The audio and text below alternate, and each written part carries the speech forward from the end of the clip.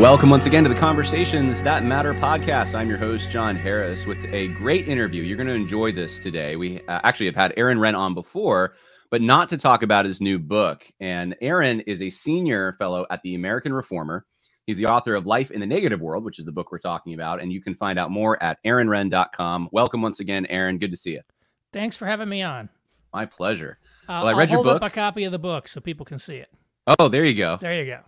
Yeah, I can't do that because Kindle, I have it on my Kindle phone. I guess I got the same issue. Every author that I interview, I've got the ebook copy. So I always tell them they have to have a physical copy if they want to hold it up to the camera. Yeah, very wise. So if people want the hard copy, they can get that. They can get it on Kindle. And I noticed Audible as well. And I don't know if you're reading that. There's an audio book. I did not read it. Okay. So you hired someone to do it. Morgan Freeman read Life in the Negative World. So that would have been nice. I have to ask you, because I was on the airplane yesterday reading your book, and I guess I've lived this to an extent, and I probably would be categorized as the culture warrior in your book. Right. Kind of the new, very suspicious of elites and institutions and that kind of thing. And so I feel like I've kind of lived through this, and I'll just really quick aside illustration just to illustrate what we're going to talk about. But I was coming home from a conference. And without giving too many, I don't want to give too many details about this at all, but one of the things that I ran into at this particular event is I was doing some work for the event. And I happened to, and this is a conservative organization, at least I thought that, I have been somewhat involved for years. And I thought, they would be fine if I used a little B-roll image of like a rainbow flag to illustrate something that was negative. But, this is, gender confusion is where we're going. And so I was told, no, can't have that in there. And it confused me because I thought, I've heard speeches where this kind of thing's been talked about. And then I'm reading your book and I'm thinking, this is what I'm literally living what I'm reading. That and the fear is that losing 501c3. We can take a stand, but it can only go so far. And we got to be careful because the federal government's going to come in and then it'll kill our organization. That's how we raise money. That's exactly what you're writing about in this book, is that the negative world that we're entering. And so maybe I don't even need to ask this question, but I'll ask it because that's the typical question you ask at the beginning of a book interview. Why'd you write it? Well, this idea of the three worlds is really the most popular thing I've ever written. And, I've been writing about things, even going back to the 1990s, I published a newsletter about public transit in Chicago. This, I kind of started developing it in 2014. Then I published a version of it in my newsletter in 2017, and it really took off then. It went viral then. In fact, it's the only reason I'm still writing on this topic is because that thing went viral, and Rod Dreher and others wrote about it and sent me a few thousand subscribers overnight. First Things asked me to update it and turned into an article in their February 22 issue called The Three Worlds of Evangelicalism that was one of the biggest articles in the history of the magazine. Really went super viral. And so I really wanted to take that and turn it into a book, both to be able to expand on the thesis a little bit and also to address the what should we now do. So it's like one thing to give the framework, it's the next thing to do, what should we do? And so I wanted to do that, and I thought the book might reach some people that like articles and things don't. There's sort of book people, there's article people, and so here we are, 2 years later. Yeah, I remember actually reading this, and I actually thought that Rod Dreher had come up with the idea because I remember Rod Dreher talking about this before you, but you actually were the first one to talk about this, and he took it from you then. That's what I'm understanding. Right. Well, I mean, his Benedict option sort of has a similar sort of kind of predicate, if you will, similar ideas. I think my three worlds was definitely my idea that I came up with. But so he liked it, but it was very similar to ideas I think that were out here that he was already talking about in kind of his own lingo, if you will. Yeah, he was very instrumental in promoting it. He's been a huge promoter of my work, and as you know, it certainly helps to have people with established or larger audiences, saying go buy this, go read this, and so I'm very grateful to him for doing that. Well, one of the things I like about your book is you do attempt at the end to get practical and what do we do about this as Christians. And so I think maybe before we get there, because I'm just sort of assuming everyone knows what these three worlds are, maybe you can just briefly explain what they are, and why you date them the way you do, because you kind of defend that, and why you have the ranges that you do for negative world, neutral world, and a positive world. Absolutely. So, we never had a state church like in Europe, but we did have a sort of softly institutionalized generic Protestantism as the de facto national religion of America for most of our history. If you think about the 1950s, half of all adults attended church every Sunday. We had prayer and Bible reading in our schools. We were adding "In God We Trust" to our money and "Under God" to the Pledge of Allegiance. There's an image, I'm sure you've seen it because it goes viral on social media periodically. It's the skyline of New York with the lights in the skyscraper windows lit up with gigantic crosses for Easter. That picture was taken in 1956. Then in the 1960s, this sort of Protestant consensus started to go into decline, and Christianity started to go into decline. Decline in terms of attendance in church, decline in terms of personal adherence, and the calling into question of Christian moral norms. So that really kicks in around 1964. And I divide that period of decline from 1964 to the present into three phases or worlds that I call the positive world, the neutral world, and the negative world. So the positive world lasts from 1964 to 1994. And I want to be clear, this is a period of decline for Christianity. All is not well. Church attendance is down, right? The sexual revolution is happening, and yet Christianity is still basically viewed positively by society. To be known as a good church-going man makes you seem like an upstanding member of society, and Christian moral norms are still the moral norms of the country, and if you violate them, you could get into trouble. In 1994, we hit a tipping point and entered what I call the neutral world, which lasted from about 1994 to 2014, in which Christianity is no longer seen positively, but it really isn't seen negatively yet either. It's just one more lifestyle choice among many in a pluralistic public square. So we might meet, I'd say I'm a Christian, you'd say, great, I'm a vegan, let's talk. And Christian moral norms had a sort of residual effect at this time.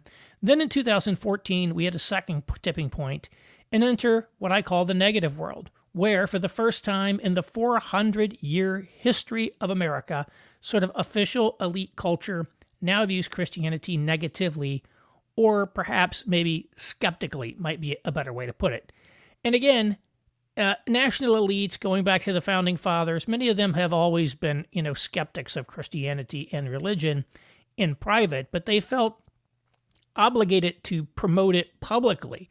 What's different now is that kind of the official culture feels that it can, actively reject this. And again, the Christian moral system is now expressly repudiated and in fact is viewed as the new leading threat to the new public moral order. And this has been a very dislocating experience for a lot of people in the American evangelical world, to say the least, over the last decade. Now, of course, the question is why those years?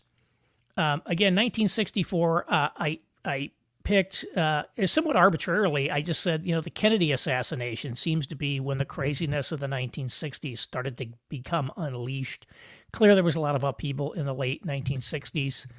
1994, we could have a debate about that, because I think you could have said 1989, the fall of the Berlin Wall, because the collapse of the Soviet Union was really a critical event here.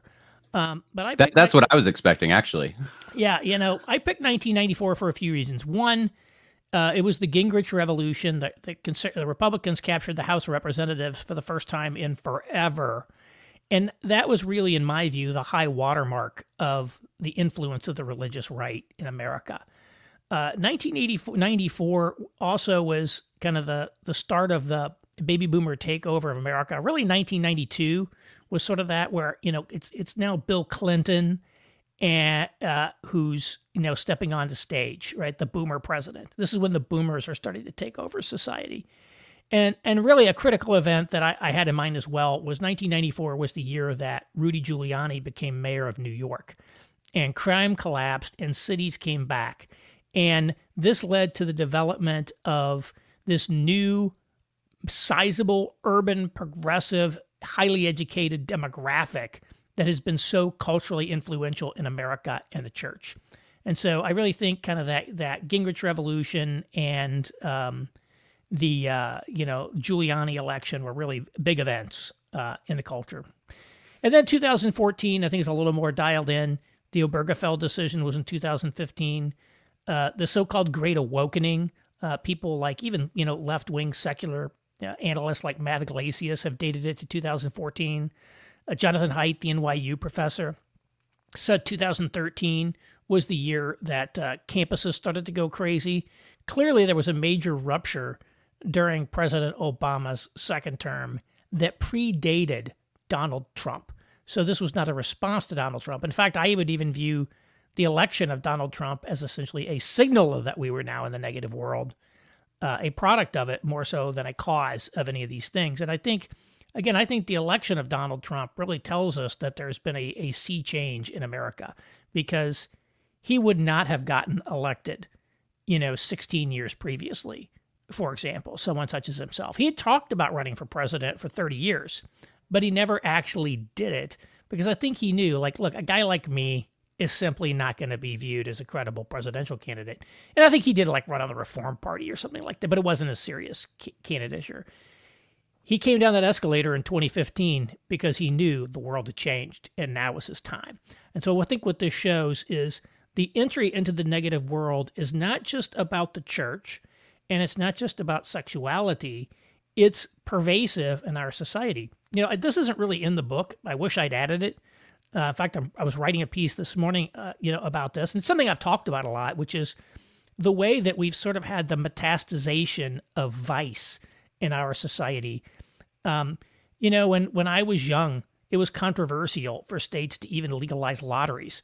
Now states can't legalize, phone gambling on sports fast enough.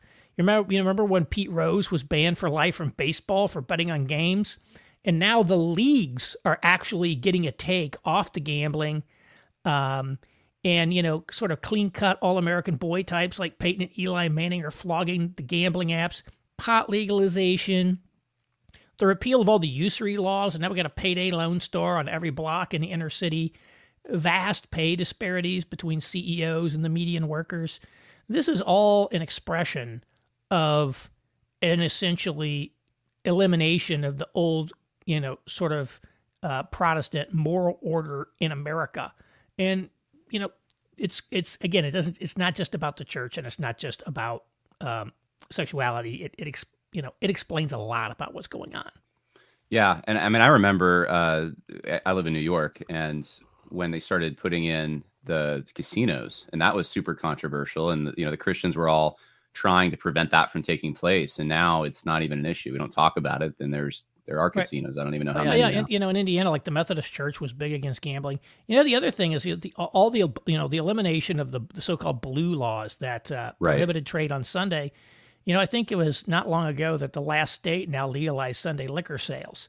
Indiana was one that for a very long time, I live in Indiana, had not allowed alcohol sales on Sunday. And when they repealed it, just a couple years ago, it was interesting. The governor of the state did a photo op where he was the first person in the state to ever buy beer legally on Sunday. So he clearly wasn't worried that there was some constituency out there that didn't like this. Wow. And I think, a lot of the things, I think there's a great error that a lot of evangelicals make, and even many of the critics make, which is that, Republicans are still winning elections. Indiana's a solid red state. Ohio's kind of now a red state. Donald Trump won in 2016, came within a whisker of when he's leading in the polls right now. And I think the key is, the Republican Party has a future, but it's not going to be a party that necessarily advances evangelical priorities. You can't say. So the reality is, we saw this in Ohio in these last elections. Yeah, they're going to vote solid red now, but they're voting they want abortion to be legal, just passed, and they want to vote to approve pot, legalize pot. I think you had said it's a post-Christian right. But you said something in the book, and I didn't realize this, but every single ballot initiative that was pro-choice won. Yeah, I can't name one time in the post-Dodd's world where a actual public vote on abortion has come down on the negative abortion side. Pro-abortion side's won every time. Yeah, and yet, well, what we get from pro-life, groups is that we are the pro-life generation. That's what we keep hearing, that drumbeat, and we're not. No, I don't think so either. I mean, the one that really got me was Kentucky, because Kentucky is definitely in a deeply conservative state, more so than Indiana. Right. And their ballot initiative was not to even ban abortion. All they were going to say is that the Constitution of the state of Kentucky does not include a right to abortion. Well, guess what? It failed. And that's like, there's a thing there. I think you got to realize, like, the public doesn't necessarily support what a lot of evangelicals would like. There's so many directions we could go on this. I want to go here though first, if it's okay, just because you talk a little bit about urbanization, secularization, modernization. All these things kind of get like lopped into one thing. Is what is primarily to blame for this? Or, I mean, is it just multiple converging factors? Like, how complicated is this? Well, I would say this. I'm not a subscriber to the "where did it all go wrong" thesis. If you read Rod Freer's Benedict Option, he's like William of Ockham and nominalism. Right. Like, I think it was maybe Richard Weaver. Yeah, the guy who wrote too. Ideas Have Consequences. He might have invented that, or maybe it even predated him. Some people say it, of course, Catholics say it was the Reformations where it all went wrong, the Enlightenments where it all went wrong. There's always some "where did it all go wrong" moment. I don't subscribe to that. I read Charles Taylor's A Secular Age. It's like it's a 900-page story of a 500-year narrative of the outworking of various forces. So I see this as sort of a contingent outworking of various historic forces. And so when I say contingent, what I mean by that is this was not inevitable. This is not like some Marxist analysis where there were certain structural forces that predestined this outcome. It could have gone in different directions over history, but this is the one that it actually did go. I do think there were a couple of key events.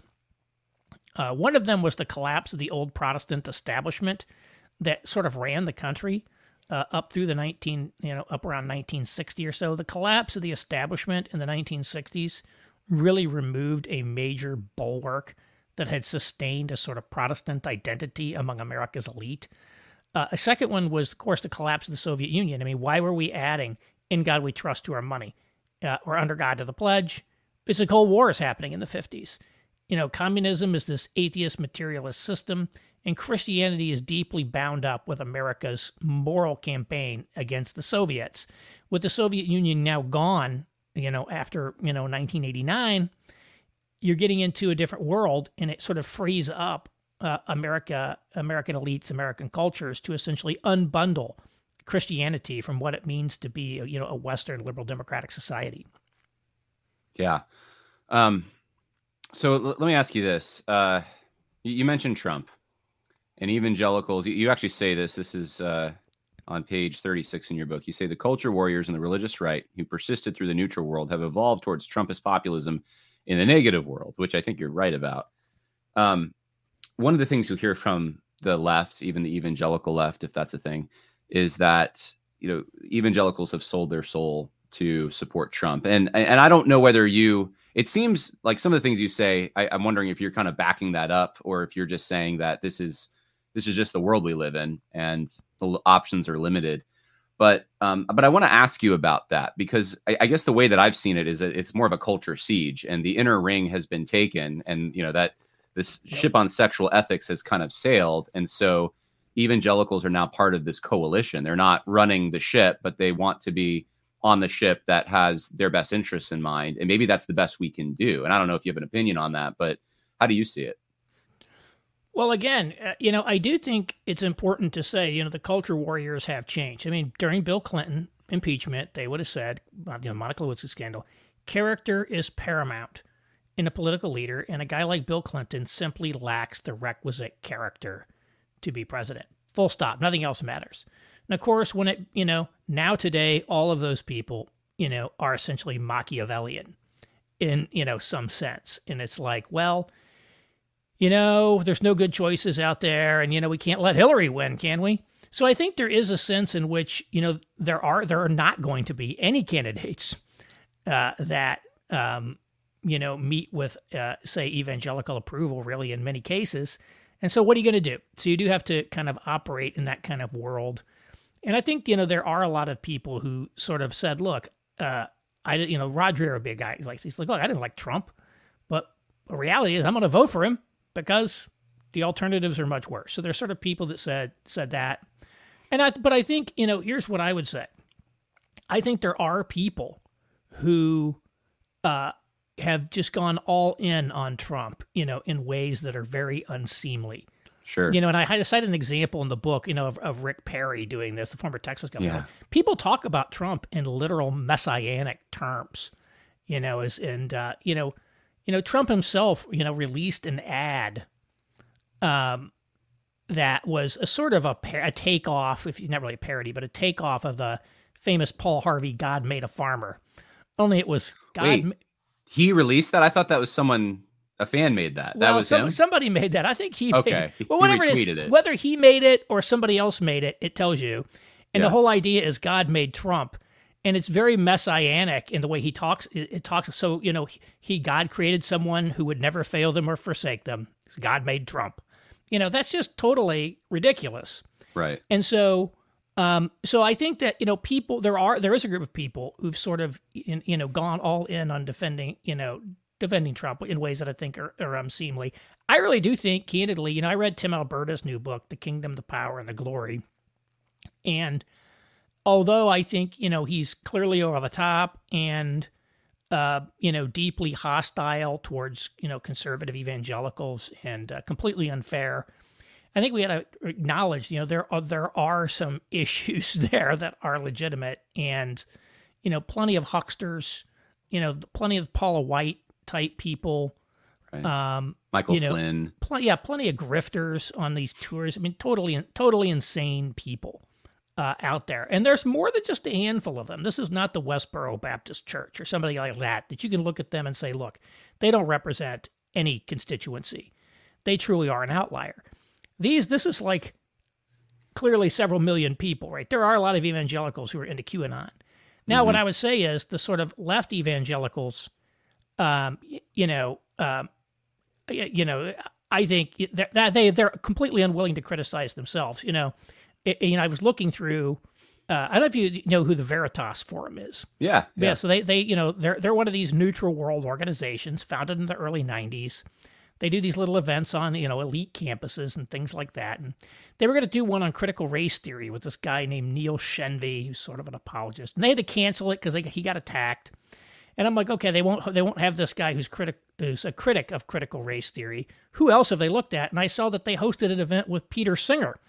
And Peter Singer literally believes, they hosted it. I mean, it's on there. Peter Singer. I assume it's the Peter Singer. This is a guy who supports post-birth infanticide. Yeah. I mean, it's like, they'll do it. It's like you can believe, and you can be anything on the far left extreme and still be somebody who's worth engaging in a sort of good faith way, while they go crazy on the right. And right. You see it. They go insane. So and so I think that these people themselves, and one of the things I clearly say in the book, I mean, I think they are basically working towards synchronizing with the culture as much as they can. They're doing everything they can to align themselves with, not against the culture, and are deploying a whole slew of sort of rhetorical tricks, in order to soften anything that might get them in trouble. Yeah. With that, and so. I don't think their critiques are entirely invalid, to be quite honest. On the other hand, they themselves have a lot of logs in their own eye that they need to take out. Sure. No, I agree. And the Trump thing, I don't want it to all be about Trump, but I know that's the sticky issue this year that evangelicals, again, are navigating. And I think that I guess the expectation is set for some, as you've just articulated, that group there's maybe millions of them, that Trump's going to reverse all of this, that he can solve all these problems and take us back to positive world somehow, which is crazy. But, I guess I'm wondering whether or not it's just something that evangelicals should just accept, that we live in Pottersville, basically. Right. Like we were in Bedford Falls. Maybe you could have called your book, I guess, living in Pottersville or something. From Bedford Falls to Pottersville. Exactly. How do we survive in Pottersville? We know that our guy is not even going to he's not going to get out of the primaries if we have an actual evangelical with evangelical convictions. So who do we rally behind to try to just preserve our daily lives? No, I think that's like legitimate. And I think, frankly, most evangelicals are going to come down on the side of voting for Trump. Yeah. And I don't think that is a beyond the pale decision by any means. And, there are some people who are they're absolutely, the Trump derangement syndrome is real, for a lot of people. And they're crazy. The other thing is, I spent most of my adult life in Chicago and Manhattan. So I feel like I have very good insights into how people think there and what's going on in those cities. And the reality is, I can understand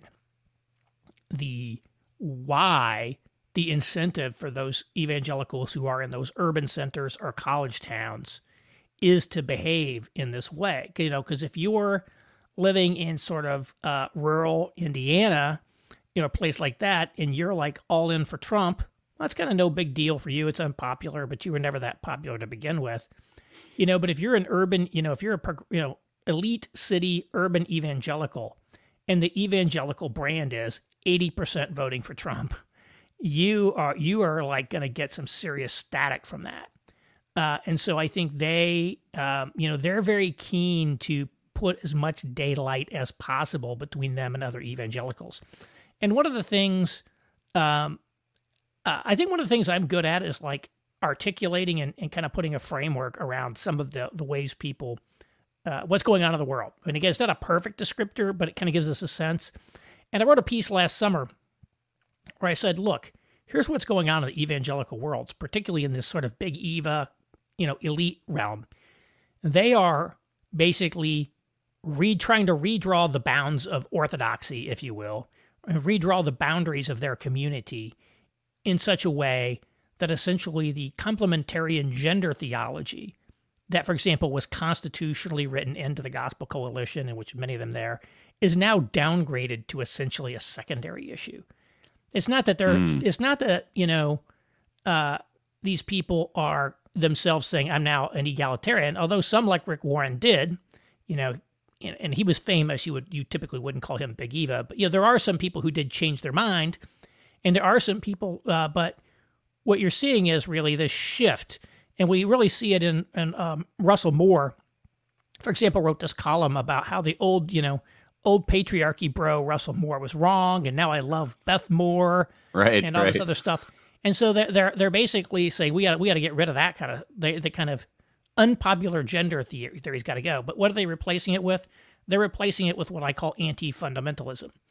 And what you see it in Tim Alberta's book, and you see it throughout much of the cultural engagement world, it is now a core part of their identity to say those people over there are bad. We are not those people. We are better than those people. And so I think they're almost feeling, obligated to sort of use the Trump voter as a foil to elevate themselves morally. And, I pointed this out in the He Gets Us campaign. Now, the family behind it certainly is not what I would call cultural engagers, the financiers, probably the creative people you would put, you start looking at the creative teams, they're probably very much in the cultural engagement mode, mode, Mm-hmm. People with pronouns in their bios and all kinds of stuff like that, right? That's just kind of what they are. And of course, that Super Bowl ad, the foot washing one, I think it's very telling that, the abortion clinic one, they've got, a woman sort of washing the feet of the girl who's probably just had an abortion. And there's a group of abortion protesters in the background, all sort of, talking with each other, ignoring the girl. Right. And so the point is, if you look at like last year's Super Bowl ads, they didn't, it was pretty even-handed, quite frankly. You might not like it or whatever, but it wasn't obviously political. Now we see that they cannot talk about what Christianity is without talking about the conservative evangelicals that they hate. Mm-hmm. They must, and I've noticed it's becoming harder and harder for them to just say, here's what we're for. They have to work in, here's what we're against. Here's those bad people. We have to present ourselves in contrast. They have now what I've called a negative identity, and that they define themselves by who they're opposed to, not what they're for. Mm-hmm. And you certainly see this. I think this shift is sort of ongoing in kind of the world, which was very I mean, like, if you go back to the old neutral world like Tim Keller didn't spend much time talking about the culture war people. He tried to avoid those issues as much as possible. He very much kind of promoted his vision. And so I think that now we've moved away from that approach. There were definitely times he did that, but it wasn't his main. A little bit. It wasn't his main shtick, right? And it was actually one of the last things he wrote, which is this Decline and Renewal of the American Church. Maybe the last thing he ever published prior to dying is actually the piece that really laid out the strategy of, we have to divide from these people over here, these fundamentalists. We just have to divide from them, and we have to sort of make common cause with these sort of more conservative leaning egalitarian gender people over here. And so he sort of laid out this strategy. And I'm sure he talked about it with a lot of people, because, I mean, if you're going to read Tim Alberta's book, these people are all talking to each other. They're all friends. So he may have actually provided some of the intellectual underpinning for this, but it wasn't how he conducted himself in ministry, by and large. He really had a positive agenda for what he wanted to do. Now, you might disagree with it, but he had a positive vision. I think today, increasingly, it's very hard for these people to just articulate their agenda. It has to be, it's deeply hostile. And again, Tim Alberta's book is a great encapsulation of this, I think. Yeah, and one of the things, I mean, Tim Keller, we could use as an example, but I don't think it's just him. This is maybe a larger strategy. Most people don't know this about him. I'm sure you do, but he was a pastor of kind of a small town church in Virginia before he went to Manhattan. And one of the things that seems to me like he offered, and I think maybe evangelicals more broadly who are in those circles would like to offer, is kind of this comfort, this place of belonging, kind of down home feel, because we know we've lost something. And so providing that core basis, but without offending urban sensibilities. And so, because the people in the city seem to know that they're missing something, but they don't want, all the things that are attached to that. They don't want all the moral framework. And so he provided maybe a path forward there. And now that's getting exported into rural communities. This is a strategy not just for the urban areas. It's now, and maybe that's where it started getting more controversial. And the podcast you're on right now, I mean, people like myself have been critical of that, because perhaps it was more rural and small town and suburban churches who somehow now felt like, this isn't us. Why are we being forced to not take stands that we've taken for a long time, or take new stands that really aren't relevant to us on social issues? And I'd be curious to find out from you where you think that strategy, whatever you want to call that, where does that take us eventually? Because I think we're still in this. I mean, you're right. This is on page 33. You say evangelicals are largely operating as though they're still living in the lost positive and neutral worlds. And that's what I'm really describing. Like, where does that take us if we don't get real about the world we actually live in? Yeah, well, right now what we're seeing is intra-evangelical conflict. As I said, the culture, what I labeled the cultural engagers, the sort of urban Christian crowd, they've now declared their own culture war. But their culture war is actually against the culture warriors. Their culture war is against other evangelicals. And then there's been also a lot of realignment. David French is a guy you would have said he was a culture warrior a decade ago. Hardcore, super hardcore guy, actually. Now, all of a sudden, he's a New York Times columnist that devotes every other one to bashing conservative evangelicals. So there's been a lot of shifting around and intra-evangelical conflict. There's been a lot of deconstruction of people abandoning it. There's a lot of people who are trying to, again, sort of synchronize with the culture. I think there's been the adoption of this sort of Machiavellian approach by sort of the culture warriors. And it's like, obviously evangelicalism is essentially, disintegrating as anything, resembling a coherent movement. And so how that ultimately plays out, I don't know. It's not going to be like the fundamentalist modernist controversies, like in the early 20th century, which played out within denominations. The reality is that the majority of evangelicals are some kind of like, congregationalist type polity. Lots of non-denominational churches, lots of Baptist polity churches. And so it's, even if the quote unquote denominations, go in directions people don't like, that doesn't necessarily affect our church, in the way that like the Northern Presbyterian Church would have been, So, and most evangelicals are not in those environments. So, who knows what's going to happen. But it is certainly, certainly kind of cracking up, as we see. So let me pull you out of the neutral observer, Aaron Renn, who's making his diagnoses, and pull you into the opinionated Aaron Renn, because you talk about in this basically half the book, almost like what we should do as Christians in Pottersville. And you have a whole list of, if I can pull it up here, I know I made a note of it, and it's a number of things. You talk about, let's see, that we need to look at economic, owning land, owning property, excelling in business enterprises and intellectual enterprises, and coming up with, it's really a multi-pronged approach, coming up with alternatives where we can, using power where we can. So, if we could boil it down to just a few things for this audience that, Joe, who's driving a truck right now, might be listening, let's say, and he's homeschooling his kids, or his wife is, as much as they can. And he's just like, what can I do? I feel helpless. What can Joe do? Well, he's doing one of the things right now, which is opting out of the mainstream institutions of society in favor of, his own alternative, say homeschooling, for example. So I'm expecting that a number of evangelicals are simply going to withdraw from some of these institutions like public education that are considered kind of corrupt. One of the things that I say is that I think is critical, and there's a lot in the book. I sort of give a set of starter ideas across three dimensions: personal, how we should live as individuals and families; institutional, how we should operate as churches, ministries, businesses; and then missional, how do we do mission? But there are a handful of, there are basically three things I will put out there. One is what I call adopting the posture of exploration.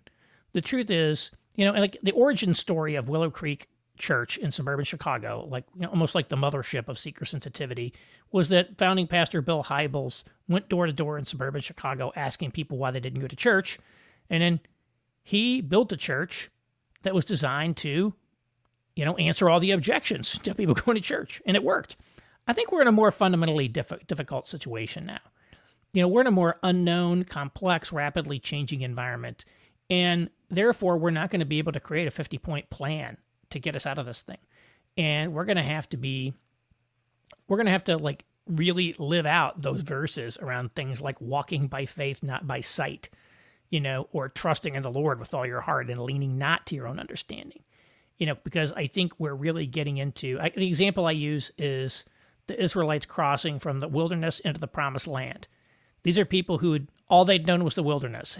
Wasn't necessarily great, but it was familiar. And they had some nice things like manna showed up every morning. They have to worry. Now they're going into the unknown, and that's us. And so there's that line from Joshua, follow the ark because you have not been this way before. And I think that's sort of the way we got to be thinking. A second one is to sort of strengthen our own churches as a sort of counterculture or new moral economy, moral community. Culture war was very focused on transformation, on trying to, bring the moral economy of the world into alignment with the moral economy of the church through politics. The seeker sensitives and the cultural engagers were trying to be relevant to people, trying to lower the barriers to get people in the door. And so I think we shouldn't necessarily abandon those efforts completely, but we need to have a shift in emphasis towards being a counterculture, towards having our own culture that is distinct. If we're living in Pottersville, how can we create a pocket of Bedford Falls in our own communities, in our own churches, where we operate by a set of different principles and paradigms than the place around us? I think it's very important. In fact, again, I was writing a piece on this morning. I think one of the things we have to do, and this is hard because it's it's hard because for evangelicals who are very, biblicist, if you want to call it that, if you don't have a proof test that proves something is a sin, it's kind of hard to tell people not to do it. But I think we need to reject vice. We just shouldn't, we shouldn't be gambling. We shouldn't be smoking pot. We shouldn't be watching porn. That's an easy one. Well, I think there's a lot of things that we should reject. Not in the sense that we have to go up pick fights with other people who are doing them, but like that's not what we're doing. We're living by a different profanity. Profanity. That was one of my things. Yeah. We don't do profanity. And maybe my controversial one, we shouldn't get tattoos. That'd be when I say, let's not get a tattoo, Yeah. And it's like Paul said, all things are lawful, but not all things are profitable. And I think we should adopt that. And you could easily say, well, look, is it a sin to buy a lottery ticket? I don't think that it is. You could say that. Other people may differ, and you might say, well, can everybody? Does everybody who smoke pot like turns into a criminal? Or it's like no, like there's lots of people who smoke pot and they're fine. But here's what I would say: just even think about it this way: do you want to live in a neighborhood, right, full of tatted up potheads who are always watching porn when they're not gambling on their phone with the big game, and when they walk down the street, every other word out of their mouth is the F-bomb? That's probably not a great community. I don't think realistically most of us probably don't want to live there. Right. And, we're already seeing this. Like, the exit from the cities, like I'll tell you, one reason families are leaving cities, you got a kid, like there's pot smoke everywhere. Clouds of pot. So you can't walk. You walk down the street. I don't know how often you go into New York City. It's like pot is. No, everywhere. I don't need to go into New York City because where I live, I can cross the bridge into Poughkeepsie, New York, which is about an hour and a half north, and I get the same experience. Yeah. It's like, and I'm not saying that there's literally no pot smoke that I ever smell where I live now, but much, much less. I mean, do you really want to be pushing your stroller through a cloud of pot smoke? Right. In your neighborhood? And I don't think so. So I think that this reality is like, those are the sorts of things, right? It's just here's a different way of life that we have that is different from the rest of the world. This is a question on my mind because I love hearing this because I think we do need to be more aggressive and realize that the world around us is hostile to what we believe and take a stand. It's not even just hostile to what we believe. It's hostile to living a healthy, flourishing human life and to good communities. Yeah, it's not good for anyone. It's not good for anyone. And that's why basically a lot of the anti-vice push that I see is actually coming out of secular society. There's a lot. It's kind of hip now to say you don't drink. You've probably noticed that every cool restaurant now has an extensive mocktail list. You could buy your $15 mocktail. And, then all the kind of online right guys are like so anti-porn. No seed oils. No seed. It's like, it's like the whole thing. It's like, well, it's crazy. Like, why are they the ones doing that? Right. Why can't, and again, maybe your list isn't my list, but maybe there's, you could make your own list. I didn't put on there no drinking, but I think it would be straightforward. To kind of say, a lot of places that come from these Baptistic backgrounds already kind of have a sort of culture of like not drinking. And I think a lot of it's still true mostly of people who work for the church. I think a lot of people actually do drink, but if you're like a pastor or you work for a seminary, you don't drink. But I think I'm not, that's not going to be personally on my list, although certainly drunkenness should be avoided completely. Nevertheless, you could say this, look, we're people who don't drink. That could be something for your community. I don't think every community is going to come to the same list. Obviously, you got to reject sin. That would be a commonality. But there might be other ways. Like this is how we choose to live in order to sustain a healthy life for ourselves and our children in this world we live. Well, and my list might even look different. I think video games would be, we don't really, we're not addicted to video games. We're not gamer types. Like that's one thing that and nothing against gamers, innately, but I just think how much time is actually wasted when you get too addicted to those things. So there's so many. I would things. add that to my list. No video would games. You? No video games. So now that you've been properly pegged a fundamentalist curmudgeon, this is the question I have though, because we have to be in the world, not of the world. And my wife and I were actually just having this conversation because we have a little one on the way, our first. And we're just thinking about the world that our child's going to grow up in. And I'm thinking like, okay, when I was a kid, right, I was able to go, and I was homeschooled, by the way. So there was a separation, but I was still able to play soccer in the town league. I was able to be in Boy Scouts at that time because this was before all the LGBT stuff. If I wanted to be a volunteer fireman, my brother was, I could have been, and it wouldn't have been, a terribly corrupting influence. I could have, there would have been some rough characters, but I can maintain my Christianity there. And there's just a lot of things that I could do to be involved. And I think that's a good thing. We want to be involved in our communities in positive ways.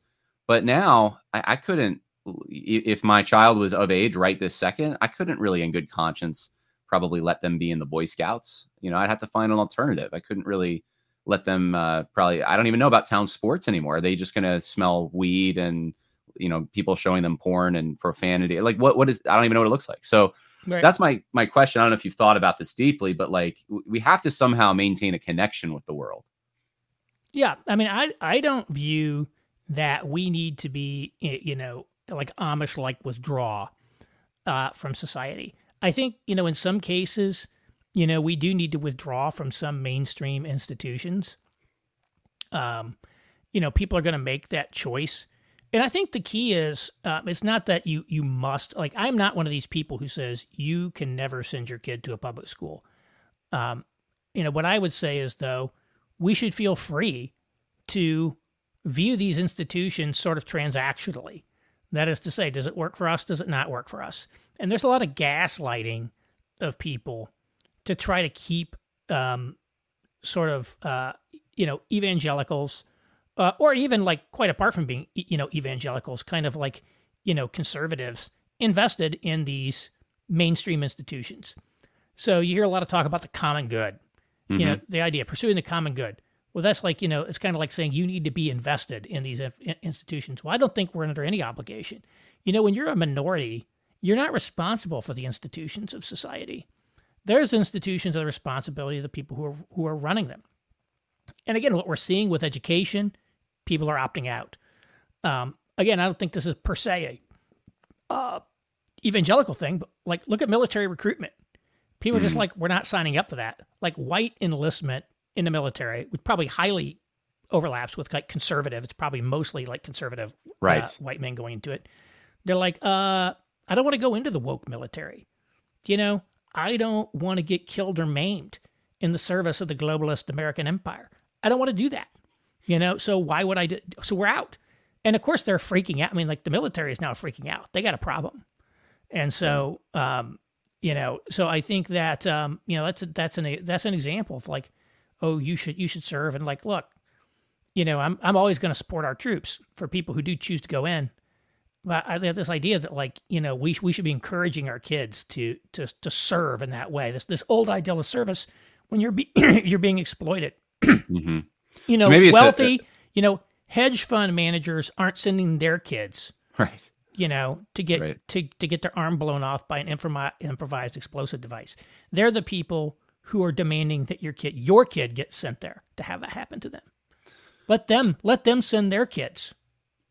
So it's a matter of discernment then. If you had 3 kids, I was one of 3, and they may have different capacities, abilities, and temptations, and some of them may be able to join the fire department or be involved in certain community things. Some of them perhaps not, and that's a parental decision. I think that's kind of where you're tracking here, is that where we can be involved, let's be involved, but where we can't and where it's detrimental, we don't, and we have no obligation to. Right. That's what I would say. Look, I'm looking for places to make a positive impact in society. I would love to do that, but there's just fewer and fewer, opportunities to do that today. Yeah. And so I think that's, being willing to say no, I think is an important thing that we need to learn. No, by the way, doesn't mean hate. It doesn't mean cheering for other people to suffer. You could still wish the best for people and just say, look, you're going in a direction that I just can't support. I don't want bad things to happen with you, but I just can't, I can't go there with you. I think those are things that we need to, and I think we can think about it in a whole lot of ways. So here, even here in Indiana, it's like, the future of downtown Indianapolis is so critical to our region. Everybody needs to be invested in that. And I'm like, well, that may be true that it is critical to the future of the region, but what does it mean to invest in it when, the people who are running it are not doing things right? Gomorrah is so critical. Yeah. Well, it's, like, it's almost like, the mayor of Chicago, Brandon Johnson, a lot of these people, they're pursuing, deep leasing agenda. They're not serious about dealing with some of their own problems. I'm like, at what point do you just say, I need to send my money and support into that? Don't they have an obligation to step up as well? Don't they have an obligation to do something? And what they want is for everybody else to keep their mouth shut and just send checks with no strings attached. And I think we could say, look, we're not going to do that. Right. If we want to have if they want to do some things, maybe they won't do everything that I want. But maybe they'll do at least, hey, they'll show that they're moving in the right direction, something we could get behind, not just like, oh, you must support, right, sort of thing. So I think we should all feel free to say no. And I think what's happening, there's a line from the Tom Wolfe's book, The Bonfire of the Vanities, which was written in 1980s New York. Okay, this is like, New York is extremely dangerous, dysfunctional, a lot of it in the 1980s. It's like, if you want to live in New York City, you have to insulate. And so this is something we're seeing, like, this isn't a Christian thing, this isn't a conservative thing, this is an everybody thing. Everybody today is trying to insulate themselves from the dysfunctions of our society. They're trying to insulate themselves from fentanyl. They're trying to insulate themselves, from crime. They're trying to insulate themselves from all this public disorder that's going on. And it's very hard to insulate yourself today. The son of the former YouTube CEO, you may have just seen this, student at Berkeley, died of a fentanyl overdose. I didn't see that. Yeah, wow. Happened yesterday. It was just talked about. Like, here's like someone who comes from the richest, most privileged background at elite school, still dies of fentanyl. Like, this idea that these things are not just dysfunctions of people at the bottom of society is not true. And, so everybody is now looking. They're saying, how do we insulate ourselves from this? And I think this sort of insular, privatized approach to life is not what's healthiest to society. It's better to have a high-trust society where people are contributing and investing to that society because it's good for everyone. It builds up society. But unfortunately, it's like the prisoner's dilemma. And this is what happens in a lot of countries around the world. They're low-trust societies. And when you have low-trust society, it dramatically inhibits, economic growth, many other things. And again, this is far beyond my book and Christianity, but like, that's where we are. We're in a society where trust is eroding. People are turning away from the public towards the private. They're trying to insulate themselves from dysfunction.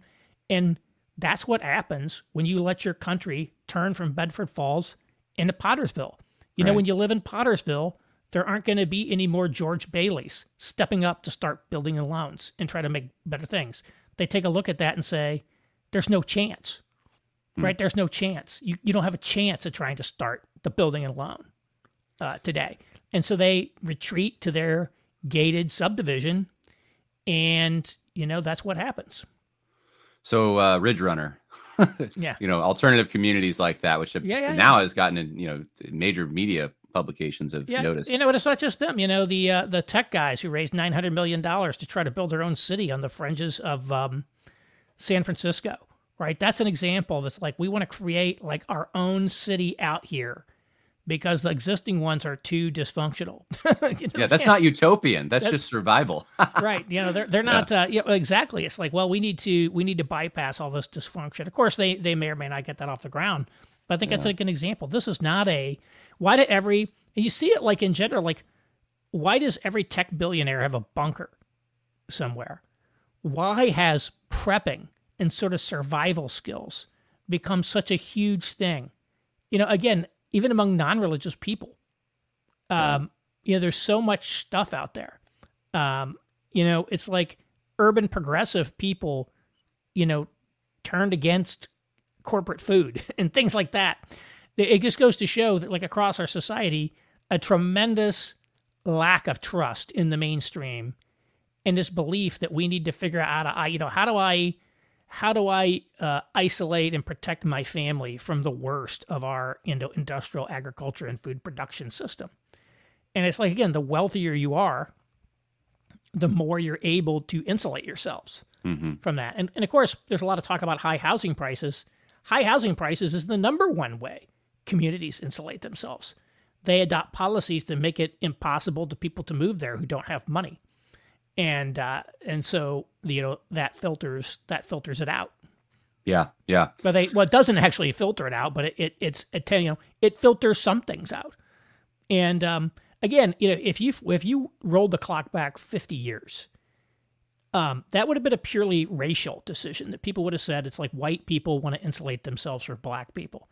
Today, it's much more of a class issue. A lot of these wealthy communities, they don't care what race you are as long as you're rich. And in fact, many of them, you go look, I was looking at some of the upscale suburbs of Dallas, like Plano, Texas, and things like that. Mm-hmm. They're at best 50% white. Some of them are majority minority. And so it's like, they don't, I'm not saying there's no, that, these are completely post-racism communities, but at the same time, it's like, they don't want like low downscale white people moving there anyway. Right. When I was a kid, if you lived in a sort of white working class community, it might have been a little rougher than, the wealthy communities, but it was still a socially intact, functional community. And now that is not the case at all. And people just don't want that. So they're trying to insulate. Yeah. Well, one of the things, I know it's beyond the scope of your book that I'd love to see some more work on is identifying industries perhaps that are still have cultural power and relevance that people who are Christians can actually get involved with. And I'll identify one for you now because I was talking to my brother about it, teaching ESL. Not many people do it, and so you have Christian convictions, you get involved with teaching that in the public schools. There's a high chance, even if you have Christian convictions and you're public about it, you keep your job because they just don't. There's a shortage of people who do that kind of thing. And then it's interesting you say that. At my church yesterday, literally the pastor said, he was talking about a nearby elementary school that now has so many, students who have, are English language learners. And he's like, there's no ESL services available to their parents. And so that is the opportunity for us in ministry is actually ESL. And of course, lots of churches have always been very involved in ESL. Yeah.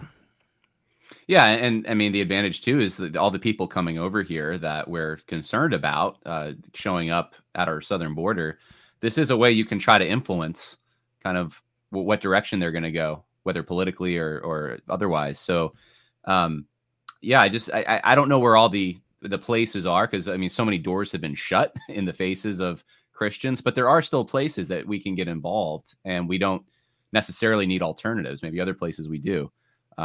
But I think there are a lot of businesses, I use in the book the example of this company, Maddox Industrial Transformer, where they sell heavy industrial electrical transformers. It's exactly what you said. Mm-hmm.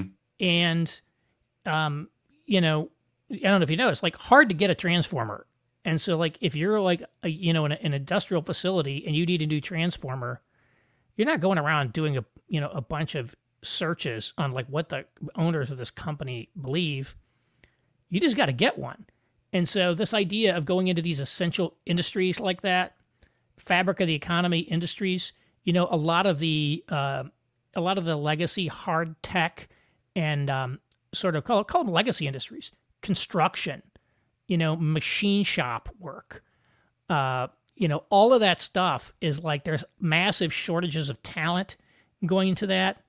Try to get a tradesman to do something on your house today. You need to call a plumber. You need to call an electrician. Right. You need to call a roofer. You need to call a tree trimmer. Two, what's going to happen? One, you're going to pay through the nose. That's right. Secondly, you're going to have to wait. Yeah. There's going to be a delay to get that thing done. And so those are things like, I think there's a ton of like Christian guys going into the tree trimming business. Where I grew up in Southern Indiana, my church operates sort of a halfway house type thing for ex-offenders. They do a lot of work with ex-offenders. A lot of those guys are going into the tree trimming business. There's huge demand for it. Mm-hmm. It pays well. You get to be your own boss. And, there's a lot of stuff like that. Yeah. The reality is, right, when you have a plumbing problem, you don't have the luxury of being able to, discriminate. You got to like bring in somebody to fix it. Right. And so I think there's huge opportunities throughout the economy in many of these kinds of businesses. So identify those in the area you're in and get to work. Well, I appreciate the book. I think it really opens this conversation, and it gives us what I guess I appreciate the most is it gives us a healthy dose of reality. And that's what we need. We can't keep pretending that we live in a neutral world. We don't. And that may change the way we live. So if people want to find out more and get your book, then go to aaronwren.com. And I appreciate it. Thank you, Aaron. Yeah, thank you very much. Hey everyone, thanks for listening to the podcast. I want to take a moment to share with you a little bit about Ridge Runner. We're at one of the properties right now. There's a number of plots actually before us, as you can see, that border the Cumberland River. So we're in an area where this plot would be, I think, more for people who want to garden. Is that right, Josh? Yeah, this plot that we're standing on is over 5 acres. So you can have some livestock on it, you can garden here. And it's not on the river directly, but one of the virtues of stepping back from the river and getting a little elevation is that you can see this sort of panoramic view here. So you've got almost 270 degrees of bluff running around where we're standing. So, any house built here, it would be breathtaking, I think.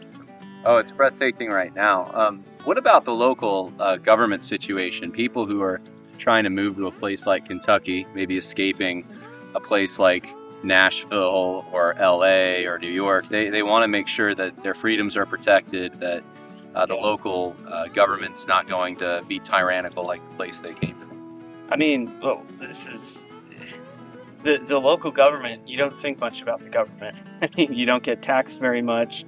You don't interact with them very much. There's not a lot of crime here. You don't need to interact with the police very often. People govern themselves out here to a large degree.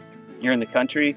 People out here are great. They take care of themselves and they take care of each other. And the government is pretty far away in a lot of ways. You don't think about them in your daily life. It's all, of course, this whole area is deep red, very Republican, low crime, all of that, like you can imagine. But even more than that, people govern themselves out here. It's country living. You learn how to fend for yourself and take care of your neighbors, and they take care of you. Now, you obviously have a vision for all of these plots being filled, Lord willing, with Christians who are of like mind and faith, want to build a community together that's all the things you just talked about, low on crime and honoring the Lord and their social arrangements.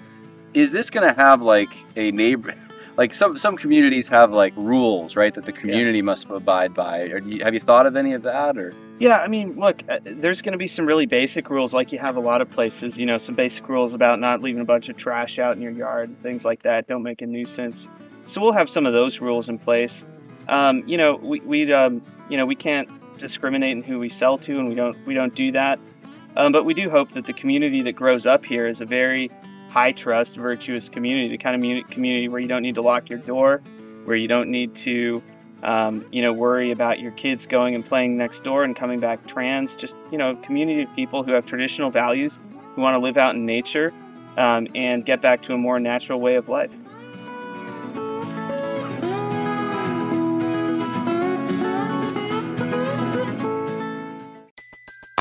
Everybody in your crew identifies as either Big Mac Burger, McNuggets, or McCrispy Sandwich.